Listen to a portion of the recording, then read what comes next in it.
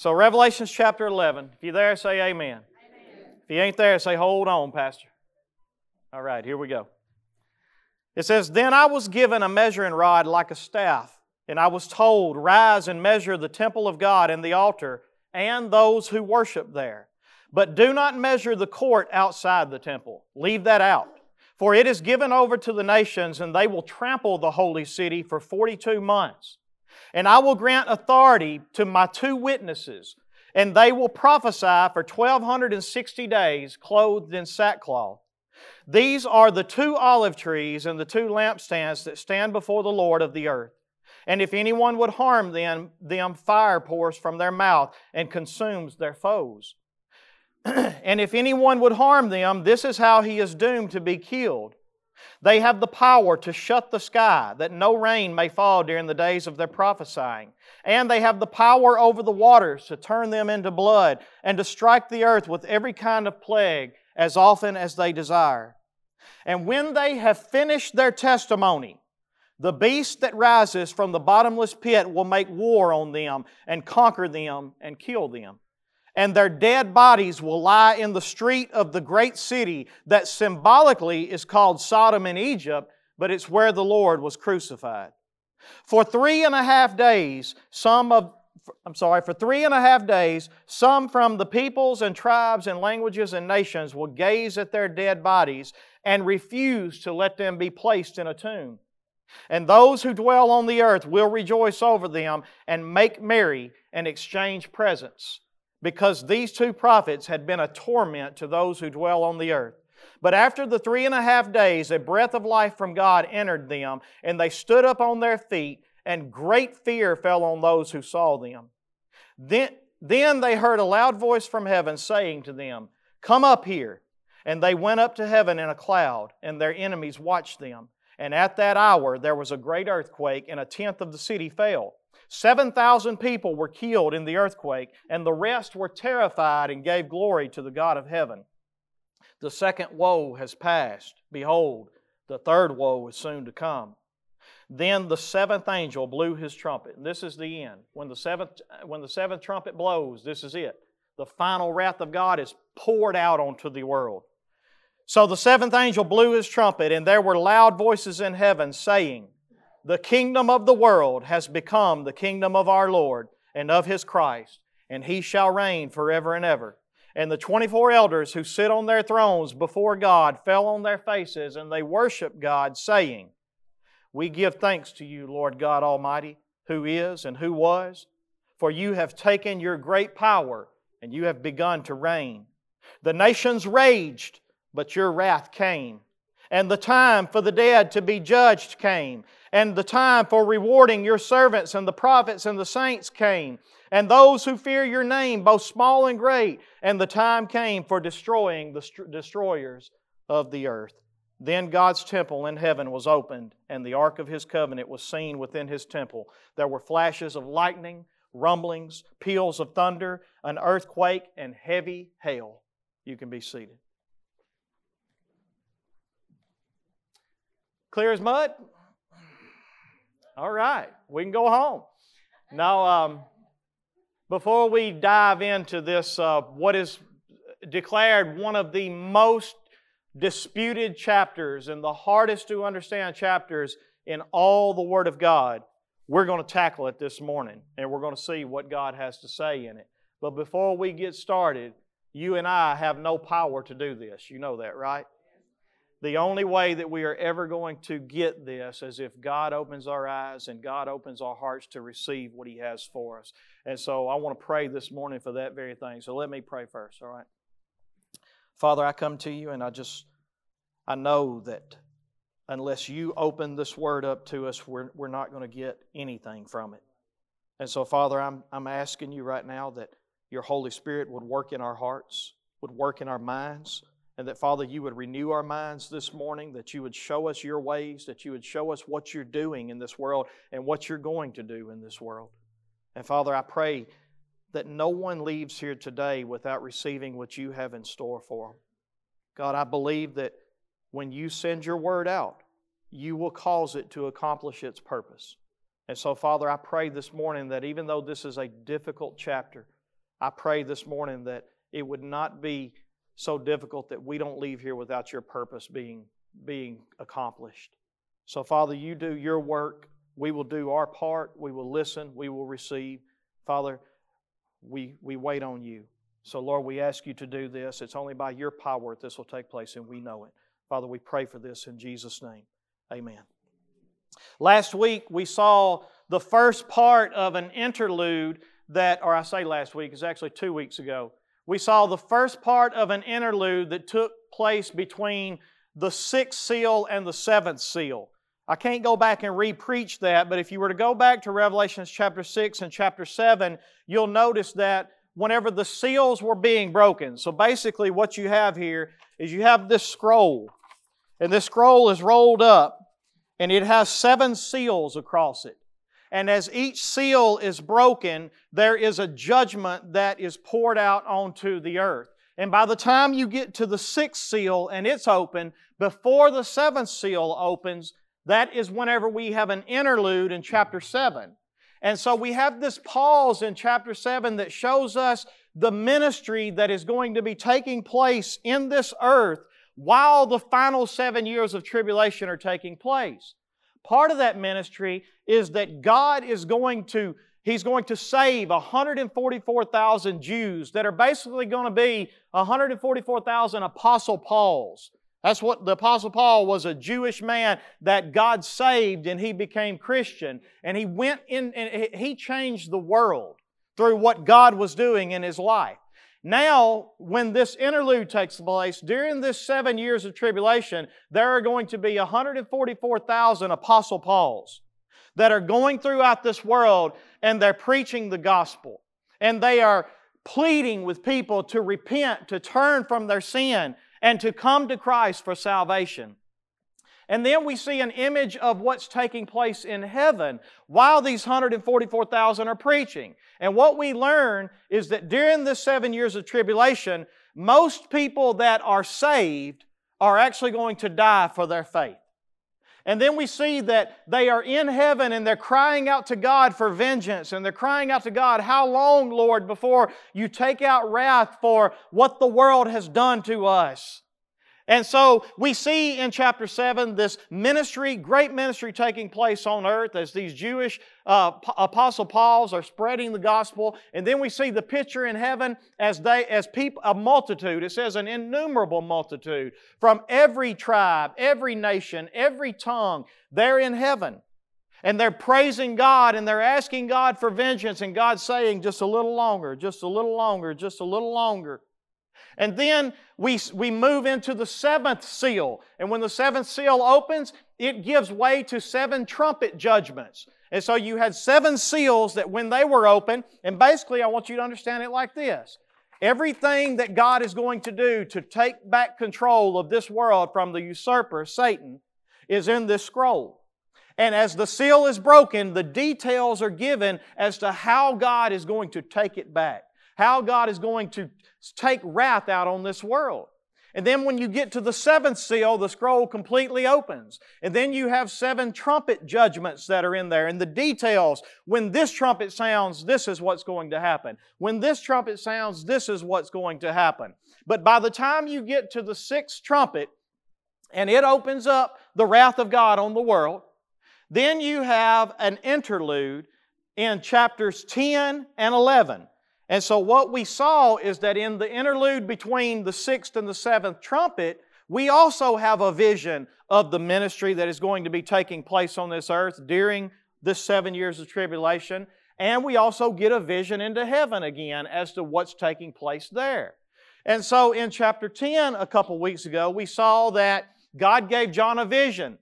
And this great mighty angel steps down with 1 foot on the land and 1 foot on the sea. And he's holding this scroll in his hands.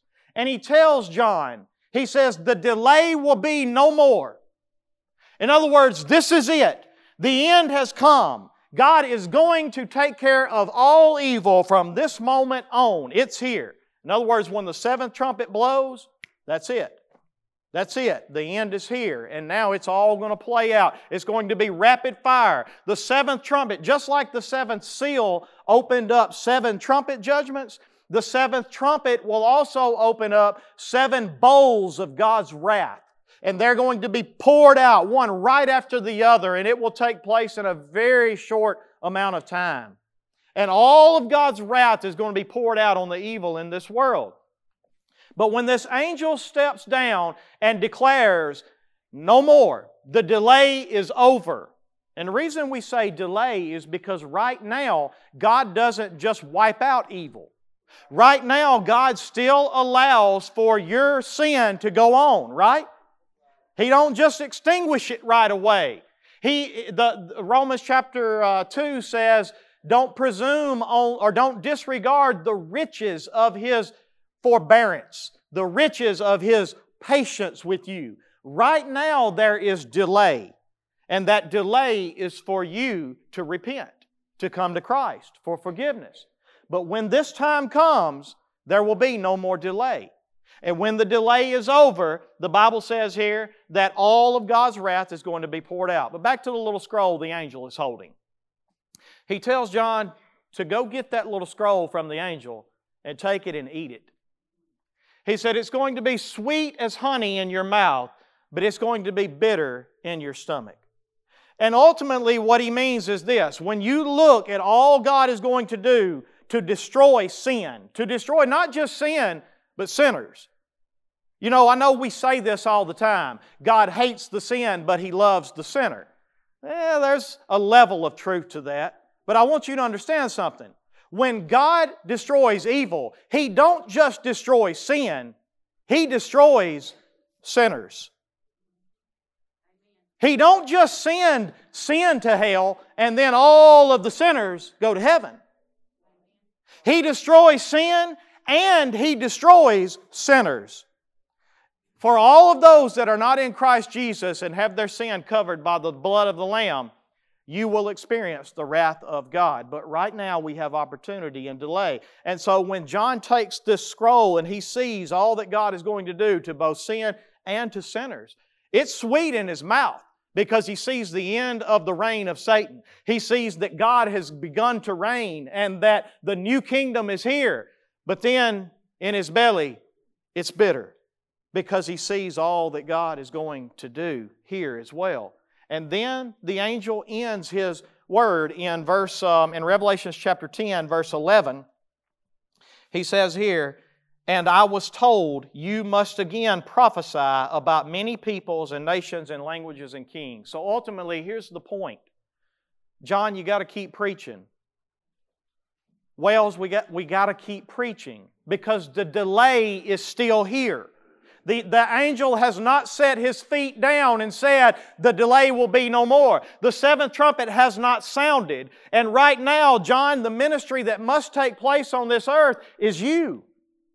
You must again prophesy. You must keep preaching.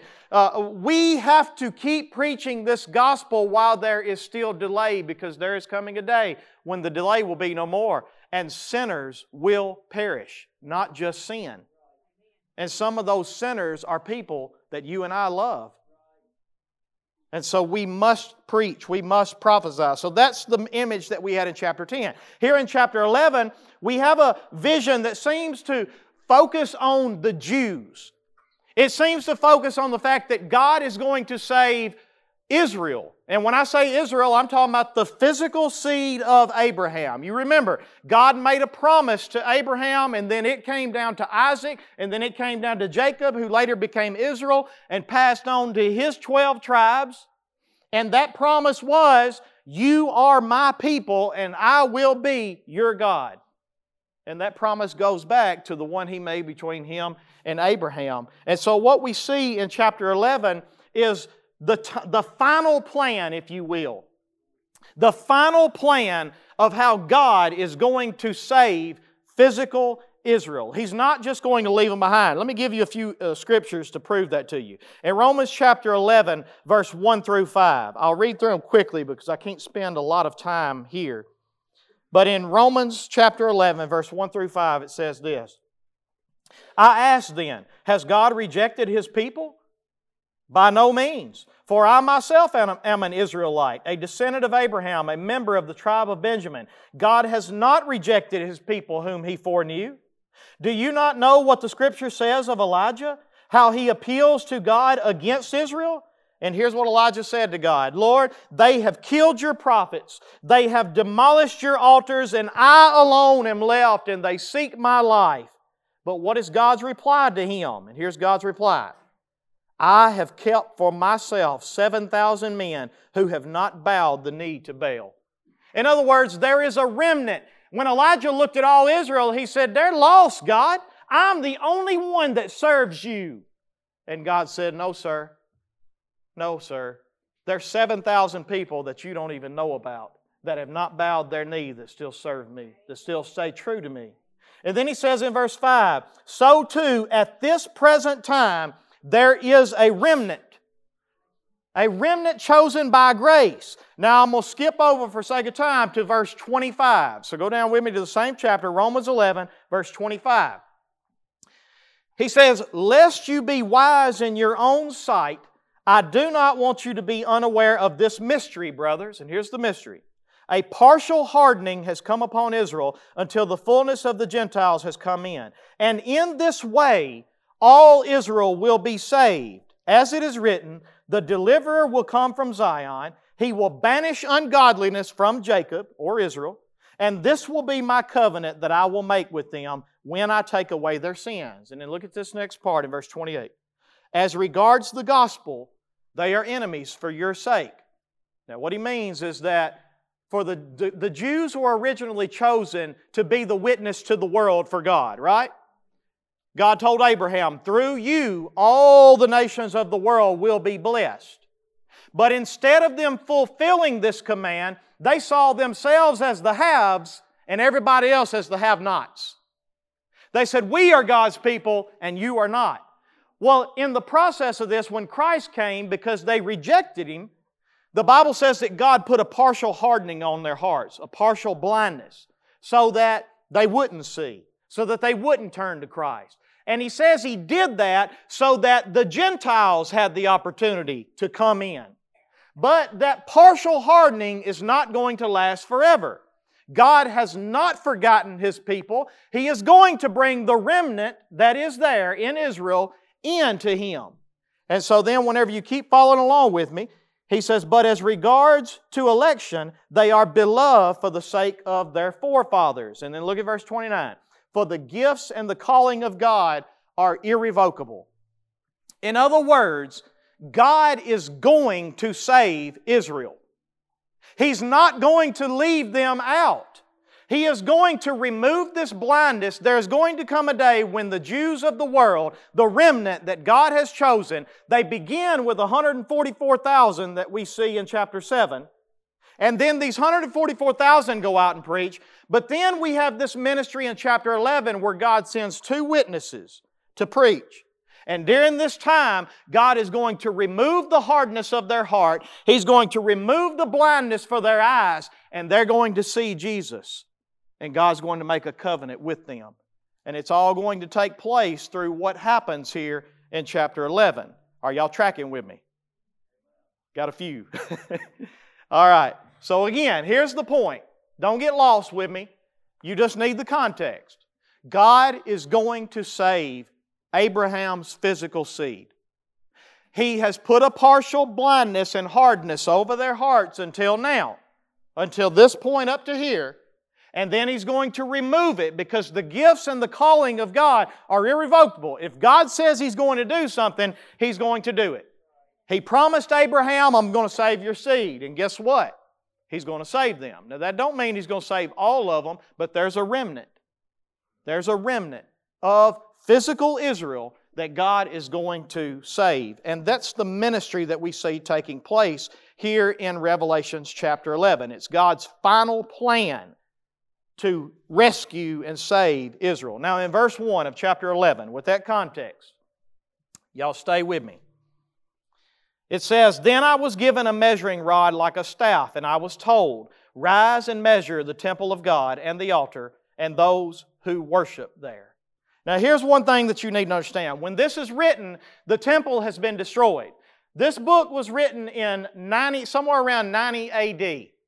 When it's written, the temple was destroyed in 70 AD. The temple has been gone. The only thing left is the Western Wall, the Wailing Wall as they call it in Israel. The temple has been gone for 20 years when this is written. And so when John gets this message and he says, rise and measure the temple, this is the same thing we saw in the days of old when Zechariah got the message that you're going to go and measure, and this is what the temple is going to be when it's rebuilt. And so this is just another vision that says the temple is going to be rebuilt. And so we see here in this 7 years of tribulation that there is going to be a third temple that is going to be built in Jerusalem when all of this takes place. In Daniel chapter 9, verse 27, I want to read that to you. What we find here is that the Antichrist is going to make a covenant with Israel. He's going to make a covenant that they're going to be able to come back to their homeland. They're going to be able to sacrifice and resume their worship in their temple. Read verse 27 with me in Daniel chapter 9. And he shall make a strong covenant, talking about the Antichrist, with many for 1 week. Now that word week, we translate as week, but it means a period of 7. It actually means a period of 7 years. And so the Antichrist is going to make a strong covenant with the Jews for a period of 7 years. The last 7 years of tribulation. And he shall put an end, and for half of the week he shall put an end to sacrifice and offering. Now what's half of 7? 3.5, right? So 3.5 years he puts an end to sacrifice and offering. On the wing of abomination shall come one who makes desolate until the decreed end is poured out. And so here's what we need to understand. During this last 7 years of tribulation, a temple is going to be rebuilt, somewhere around the very first part of the 7 years. For 7 years, the Antichrist is the Jews are going to think he is the greatest leader that there has ever been. The world is going to believe he's the greatest leader that's ever been. But then, at 3.5 years into this 7-year period, he puts a stop to it. And Jesus and Daniel tells us, and even Paul tells us, that what happens is that he comes in and he sets up an image of himself in the Holy of Holies, and he demands the world to worship him. And anyone who does not worship him, he kills. And so the world begins to worship this Antichrist, and Daniel calls this the abomination of desolation. It literally is a word, the abomination means a detestable thing. Desolation means to be horrified or stunned. That the temple of God becomes the temple of worship for the Antichrist. This is why Jesus says in Matthew chapter 24, verse 15, look what He says here. In Matthew 24, verse 15, so when you see the abomination of desolation spoken of by Daniel the prophet standing in the holy place, in other words, that image has been set up and the Antichrist is demanding worship, right? When you see this happen, in verse 16 he says, then let those who are in Judea flee the mountains. Run to the mountains. The Jews need to run at this moment. You got to get out of Jerusalem. Get as far away as you can. He says in verse 17, let the one who is on the housetop not go down to take what is in his house. Let the one who is in the field not turn back to get his coat. And alas for women who are pregnant and for those who are nursing infants in those days. Pray that your flight may not be in winter or on the Sabbath. For then there will be great tribulation, such as not has been from the beginning of the world until now. No, and never will be. And if those days had not been cut short, no human being would be saved. But for the sake of the elect, the remnant, for the sake of the elect, those days will be cut short. And so there again, we see that Daniel spoke of this, Jesus spoke of this, that a temple is going to be rebuilt. Jesus even told them, this temple is going to be torn down, and in 3 days I'm going to rebuild it. Jesus knew the second temple was going to be destroyed. But here he says at the end of time, the abomination of desolation is going to take place. A temple is going to be rebuilt. The Antichrist is going to come in and he is going to set up himself to be worshiped. And when that happens, Jews, run. Run from Jerusalem as fast as you can. Because the Antichrist, the beast as Revelation calls him, is going to make war on the Jews. And we see that in, let me see where that is. I think that's Revelations chapter 13. Revelations chapter 13, verse 5, we see a picture of this. He says, "And the beast was given a mouth, uttering haughty and blasphemous words, and it was allowed to exercise authority for 42 months. And if you do the math on that, do you know how many years 42 months is? 3.5 years. It opened its mouth to utter blasphemies against God, blaspheming His name and His dwelling, that is, those who dwell in heaven, and it was allowed to make war on the saints and to conquer them. And authority was given it over every tribe and people and language and nation, and all who dwell on the earth will worship it. Everyone whose name has not been written before the foundation of the world in the book of life of the Lamb who was slain. If anyone has an ear, let him hear." And so there again, here's the picture. I'm just setting up Revelation chapter 11 for you. The temple is rebuilt, right? For 3.5 years, the Jews are allowed to worship and sacrifice. And then at 3.5 years, the Antichrist turns on them. And he sets himself up and says, "The world will now worship me. And anyone who doesn't will be killed." And the Jews run, they flee to the mountains and they hide. But during this time, the beast is making war on the ones that are still there. And he is trying to slaughter all the Jews. And again, you'll see more about this in Revelation chapter 13. But during this time, God is going to have 2 supernatural witnesses that the beast will try to kill, but he can't kill until their job is done. And these 2 supernatural witnesses have great powers, and they are going to be ministering to God's chosen people, Abraham's seed. Now again, you need to be able to see that at 3.5 years, everything takes this turn. And the tribulation becomes so great that no one would survive it if it were not for the grace of God during this time. And that's exactly what happens. Now, I want you to know this too. Did you know that there is a group right now?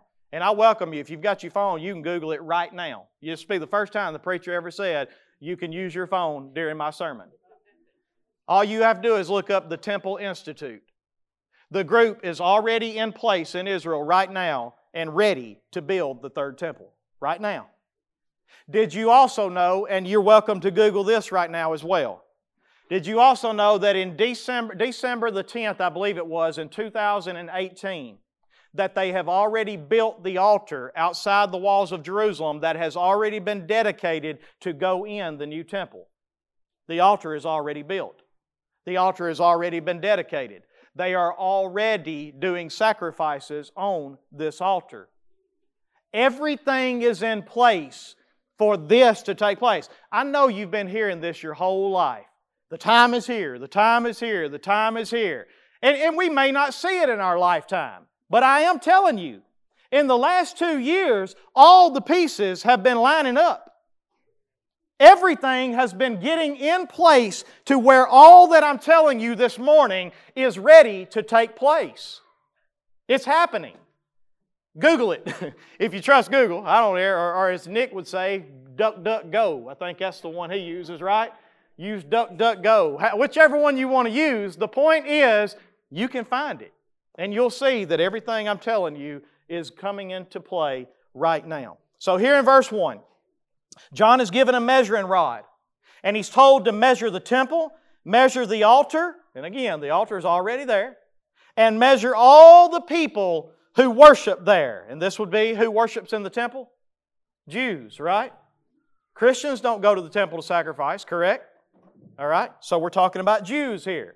But do not measure the court outside the temple. Now the court outside the temple was called the Gentile court. It was the place that Gentiles had to stay because they were not allowed to go into the temple or into even the inner court.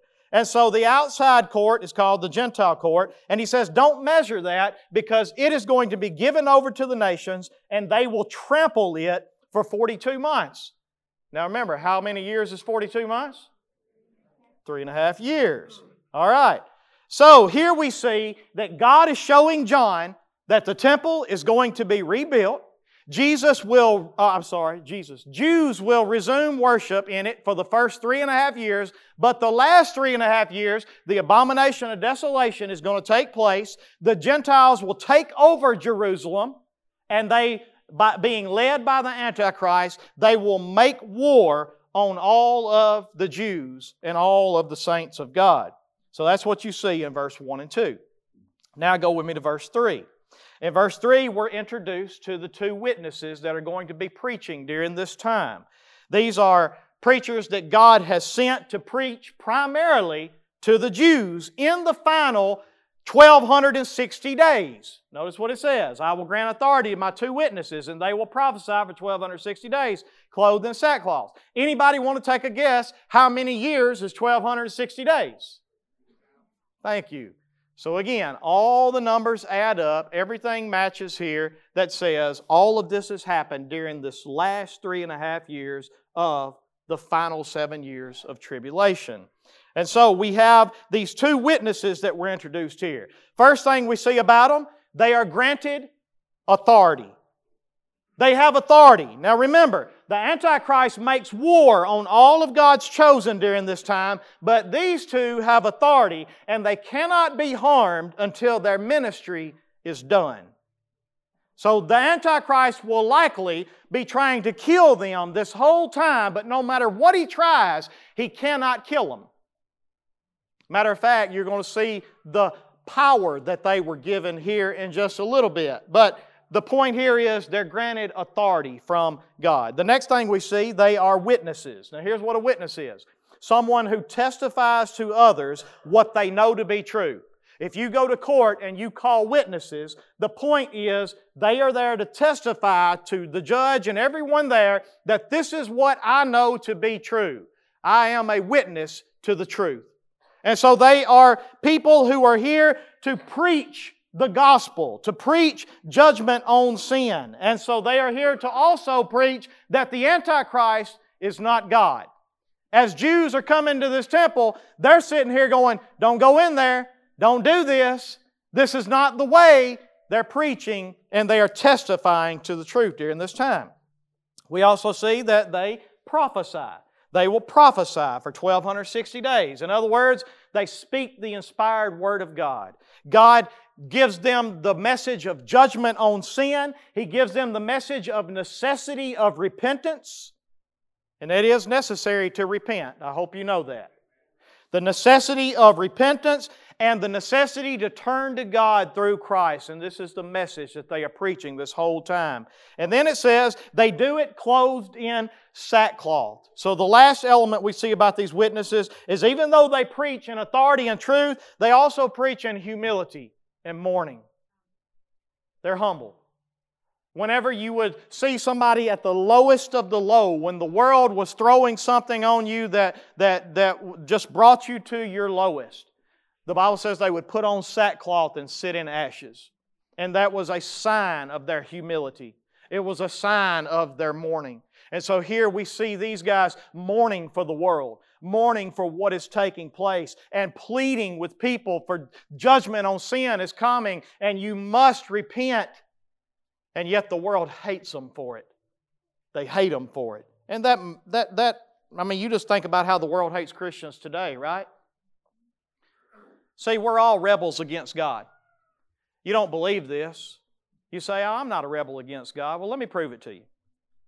You're not a rebel against God unless God steps into your life and says, hey, don't do that. See, you think you love God. Everybody in here you probably think that you do. But what if I were to come to you right now with the Word of God and say to you directly in your life, God says, thou shalt not this. God says, thou shalt not live together before marriage. If I say that to the world today, what do they say to me? God says, thou shalt not lie with a man the way that he lies with the woman. If I say that to the world today, what do they say to me? God says, thou shalt not. The point being, God comes in and says, don't lie, you're a liar. And we look back at God and go, I'm not a liar. We look back at God and go, I don't care what you say. I'm going to do what I want to do anyway, right? In our hearts, we think we love God, and the world thinks they love God. I saw a homosexual couple here just recently that entered into a sinful relationship. And one of their comments was, I just want to thank God. And I thought to myself, you don't even have a clue who God is. And I'm not just picking on homosexuals. I'm talking to adulterers today too. I'm talking to people that have sex before marriage today too. I'm talking about sexual immorality. I'm talking about sin in general. The point being is, we don't want God. I think I do. But let God tell you today, if I come to you today and say, you must repent, I'm telling you, your sinful heart will hate me for it. And the reason your sinful heart will hate me for it is because your sinful heart hates God. Now that's the truth, whether you want to see it or not. And so, if you think the world hates Christians today, wait until these two guys come on the scene and see the way the world hates them. They hate them so bad that whenever they're finally killed, they celebrate and exchange gifts. The wicked witch is dead. They're dancing around the yellow brick road talking about he's gone. And they are literally celebrating, and you'll see all this here in a minute. So that's the introduction to these two. But who are they? Who are these two witnesses? Well, verse 4, he tells us exactly who they are. So here we go. These are the two olive trees and the two lampstands that stand before the Lord of the earth. There you go. That's who they are. I don't know what you're thinking. That don't do anything at all for me, right? Right? So let's try to break this down, because even though it don't do anything at all for you, let me tell you, John understood it. Because he understood Zechariah chapter 4. Go with me to Zechariah chapter 4, and you're going to see what this means. In Zechariah chapter 4, we're talking about the second temple is fixing to be rebuilt, and God has called Joshua the high priest and Zerubbabel the governor to come together and lead these people to build the foundation of this temple. But they have all kinds of opposition against them to building this temple. And so in Zechariah chapter 4, an angel talks with Joshua the high priest, and this is what it says. And the angel who talked with me came again and woke me, like a man who is awakened out of his sleep. And he said to me, what do you see? I said, I see, and behold, a lampstand all of gold with a bowl on the top of it and 7 lamps on it, with 7 lips on each of the lamps that are on top of it. And there are 2 olive trees by it, one on the right of the bowl and the other on the left. And I said to the angel who talked with me, what are these, my Lord? Then the angel who talked with me answered and said to me, do you not know what these are? And I said, no, my Lord. Then he said to me, this is the word of the Lord to Zerubbabel. Not by might, nor by power, but by my Spirit, says the Lord of hosts. In other words, what I've called you to do is not going to be by your might, not going to be by your power, but by my power and by my Spirit. And verse 7 says, who are you, O great mountain? Before Zerubbabel you shall become a plain, and he shall bring forward the top stone amid shouts of grace, grace to it. Then the word of the Lord came to me, saying, the hands of Zerubbabel have laid the foundation of this house. His hands shall also complete it. Talking about the temple. Then you will know that the Lord of hosts has sent me to you. For whoever has despised the day of small things shall rejoice, and shall see the plumb line in the hand of Zerubbabel. These 7 are the eyes of the Lord, which reigns throughout the whole world, or the whole earth. Then I said to him, well, what are these 2 olive trees on the right and the left of the lampstand? And a second time I answered and said to him, what are these 2 branches of the olive trees, which are beside the 2 golden pipes from which the golden oil is poured out? And he said to me, do you not know what these are? And I said, no, my Lord. Then he said, these are the 2 anointed ones who stand by the Lord of the whole earth. So let me just put it all in context for you, right? Here's the vision. Joshua and Zerubbabel are two olive trees. And their job is to preach this message and to build this temple. And we have this lamp that normally you would have to refill with oil to keep it going. But instead, God says, by my power and my Spirit, I'm going to keep the oil flowing from this tree to this bowl. And it's going to always stay full. And my power and my anointing will always run to these two people so that they will accomplish what I have called them to do. And here's all that the vision is telling John in Revelation chapter 11. It's saying, these are two people, two human beings that God is going to raise up, and by His power and His authority and His Spirit, they are going to accomplish everything that I'm fixing to tell you they're going to accomplish. Because when you read what they're going to do here in a minute, you're going to go, this sounds crazy. This sounds like this is some kind of fairy tale stuff. But it's not. They have God's power. They have God's Spirit. They have God's anointing. And they will accomplish everything that is said here. Now, some people say that this is, Enoch and Elijah. Some people say this is Moses and Elijah.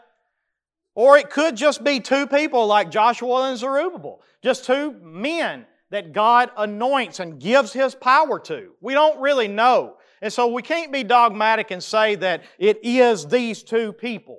But there are good reason to believe it could be it. Now remember, Enoch and Elijah didn't die. They were called up. God just called them home. They walked with God. That was it. And so, yes, it's possible that it could be Enoch and Elijah returned, because the Bible says it is appointed unto man once to die. They never died. So it could be them. It could also be Moses and Elijah. You remember on the Mount of Transfiguration, you remember who came down and talked with Jesus? Moses and Elijah. And so it very well could be them. And not only that, but look at verse 5 and 6 of Revelation 11 to see some of the things they do, to see why people think it's Moses and Elijah. It says, if anyone would harm them, fire pours from their mouth and consumes their foes. And if anyone would harm them, this is how he is doomed to be killed. You remember Elijah? You remember when he was battling the prophets of Baal on Mount Carmel? You remember what he did? Called down fire from heaven to consume his enemies. And so we have the sign here that looks like that. It also says they have, in verse 6, they have the power to shut the sky so that no rain may fall during the days of their prophecy.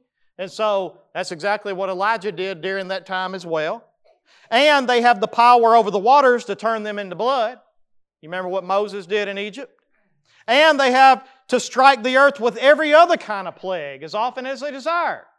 And so here we see qualities and characteristics that says it could be Moses and Elijah that have returned. And some preachers, I believe David Jeremiah is one of them, have dogmatically said this is who they believe it is. It may be. I don't know. But here's what I do know. It is going to be two people that God anoints for this purpose. They will have these powers. Literally, they will preach in humility, but if someone wants to harm them, fire will come from their mouth and consume them. They will strike the earth with plagues. The rain will shut up, the sky will shut up and no rain. And so all of these things will happen.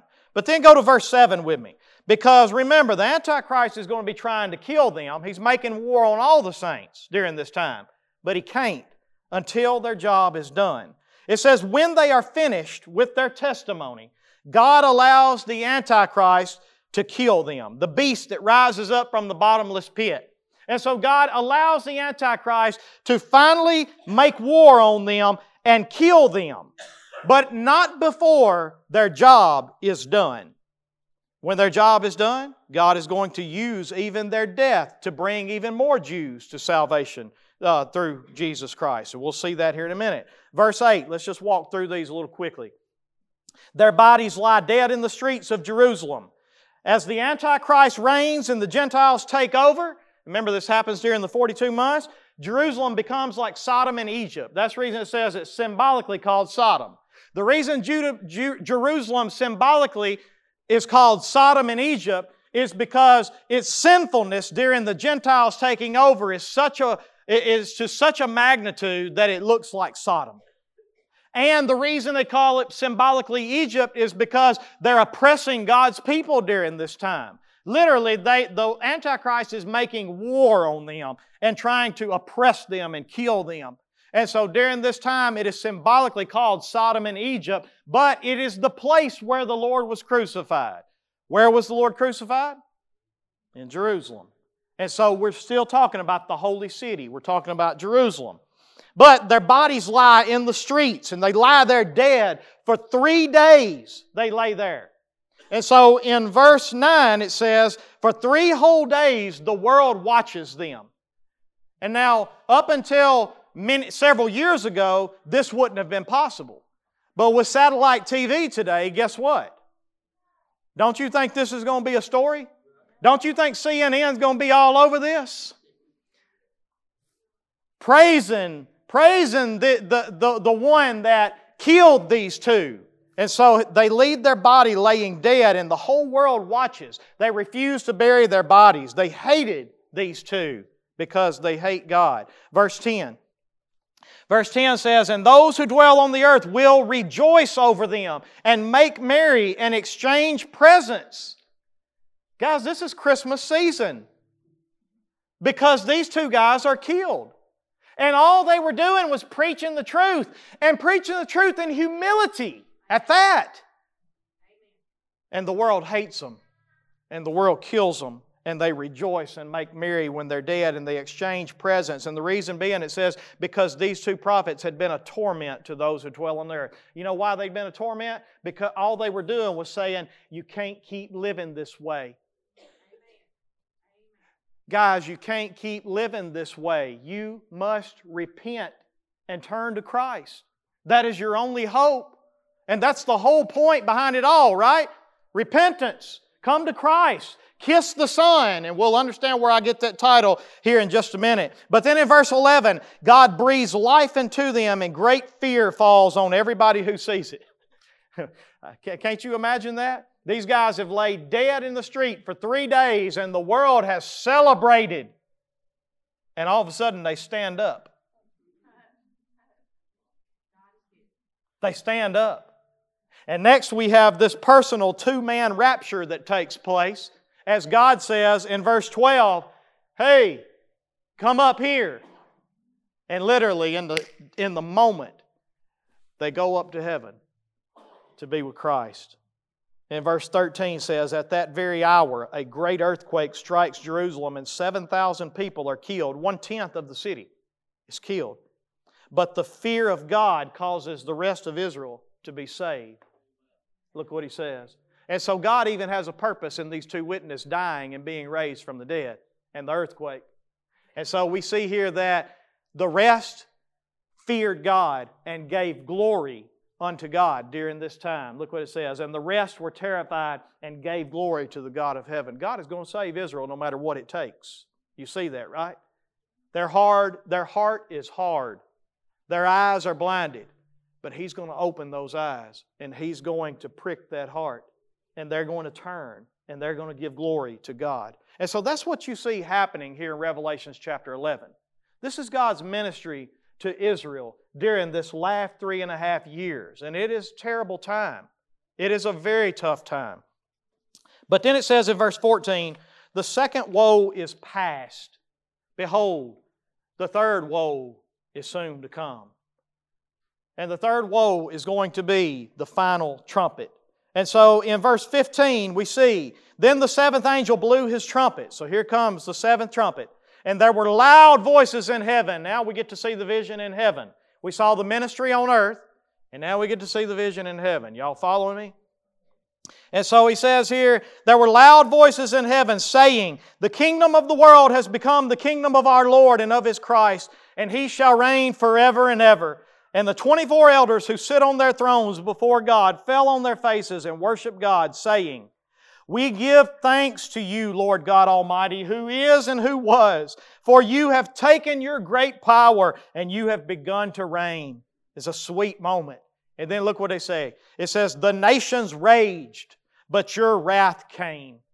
In other words, The people from the time of Adam have raged. They have rebelled against you and rebelled against you.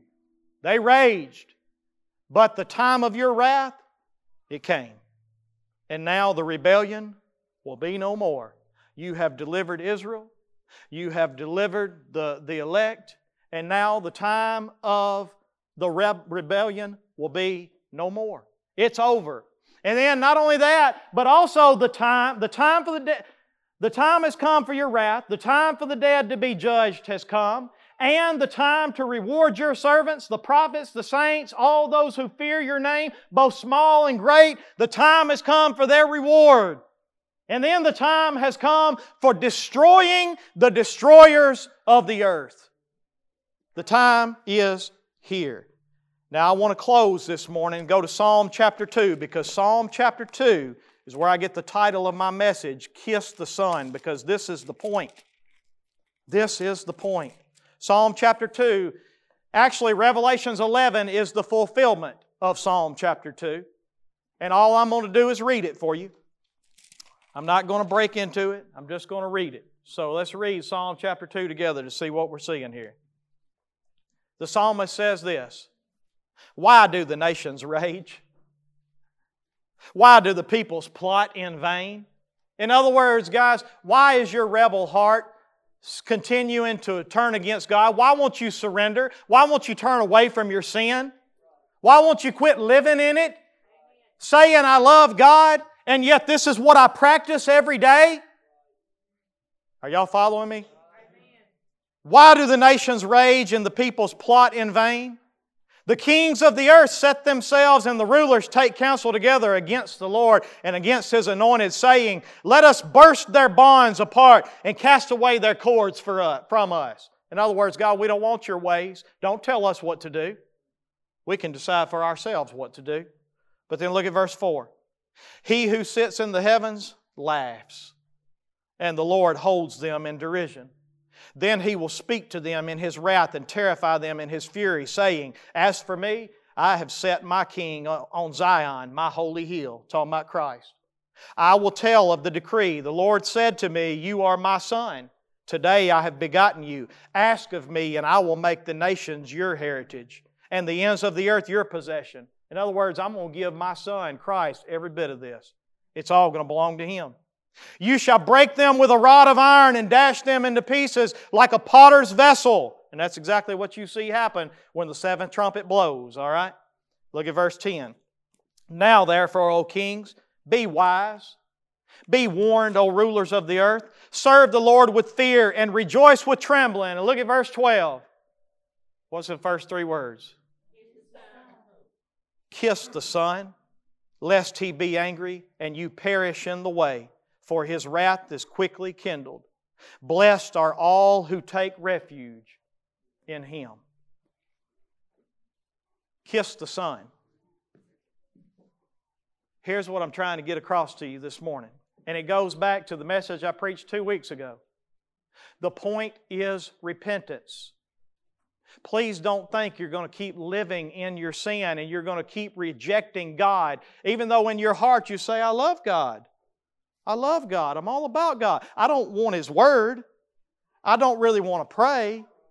I don't want to come out of my sin, but I love God. Y'all with me? And here's what He's saying. Will you please be wise? Why do the nations rage and the peoples plot in vain? The Lord sits in His throne in heaven and laughs because you think you're going to keep going on in this and keep living this way. And He says to you, here's what you must do. Kiss the Son. Turn your life to Jesus and repent of your sin today. Listen, repentance, I'm not talking about stumbles. Repentance is a daily thing. Y'all know that, right? I'm talking about sins that we choose to continually just keep living in and practicing. And so this morning, my prayer is that before you see any of this take place, that you will humble yourself, hit your knees and say, God, I'm sorry for my rebel heart. I'm sorry that I don't love you the way you deserve to be loved. And I surrender to you, and I repent of my sin, and I kiss your Son whom you sent to die for all of my sins. And I thank you for it. And I throw my hands up and surrender, and I trust in you today. And that is your only hope. My prayer for you today is that you would kiss the Son. And if you don't know how to go about doing that, you come take me by the hand today and say, Pastor, I need to repent of my sin and I need to be saved. Or maybe you just need to repent of the sin that you're choosing to live in because you do love God and because you do love the Son. Whatever it is this morning, I'm asking you, don't get mad at me and get ready to kill me. Look at your heart and understand, if the Word of God points something out in your life that don't belong, it ain't me you hate. It's Him. Get on your knees and surrender and say, God, I'm sorry. You are God. I'm not. And I surrender to you. And I kiss the Son.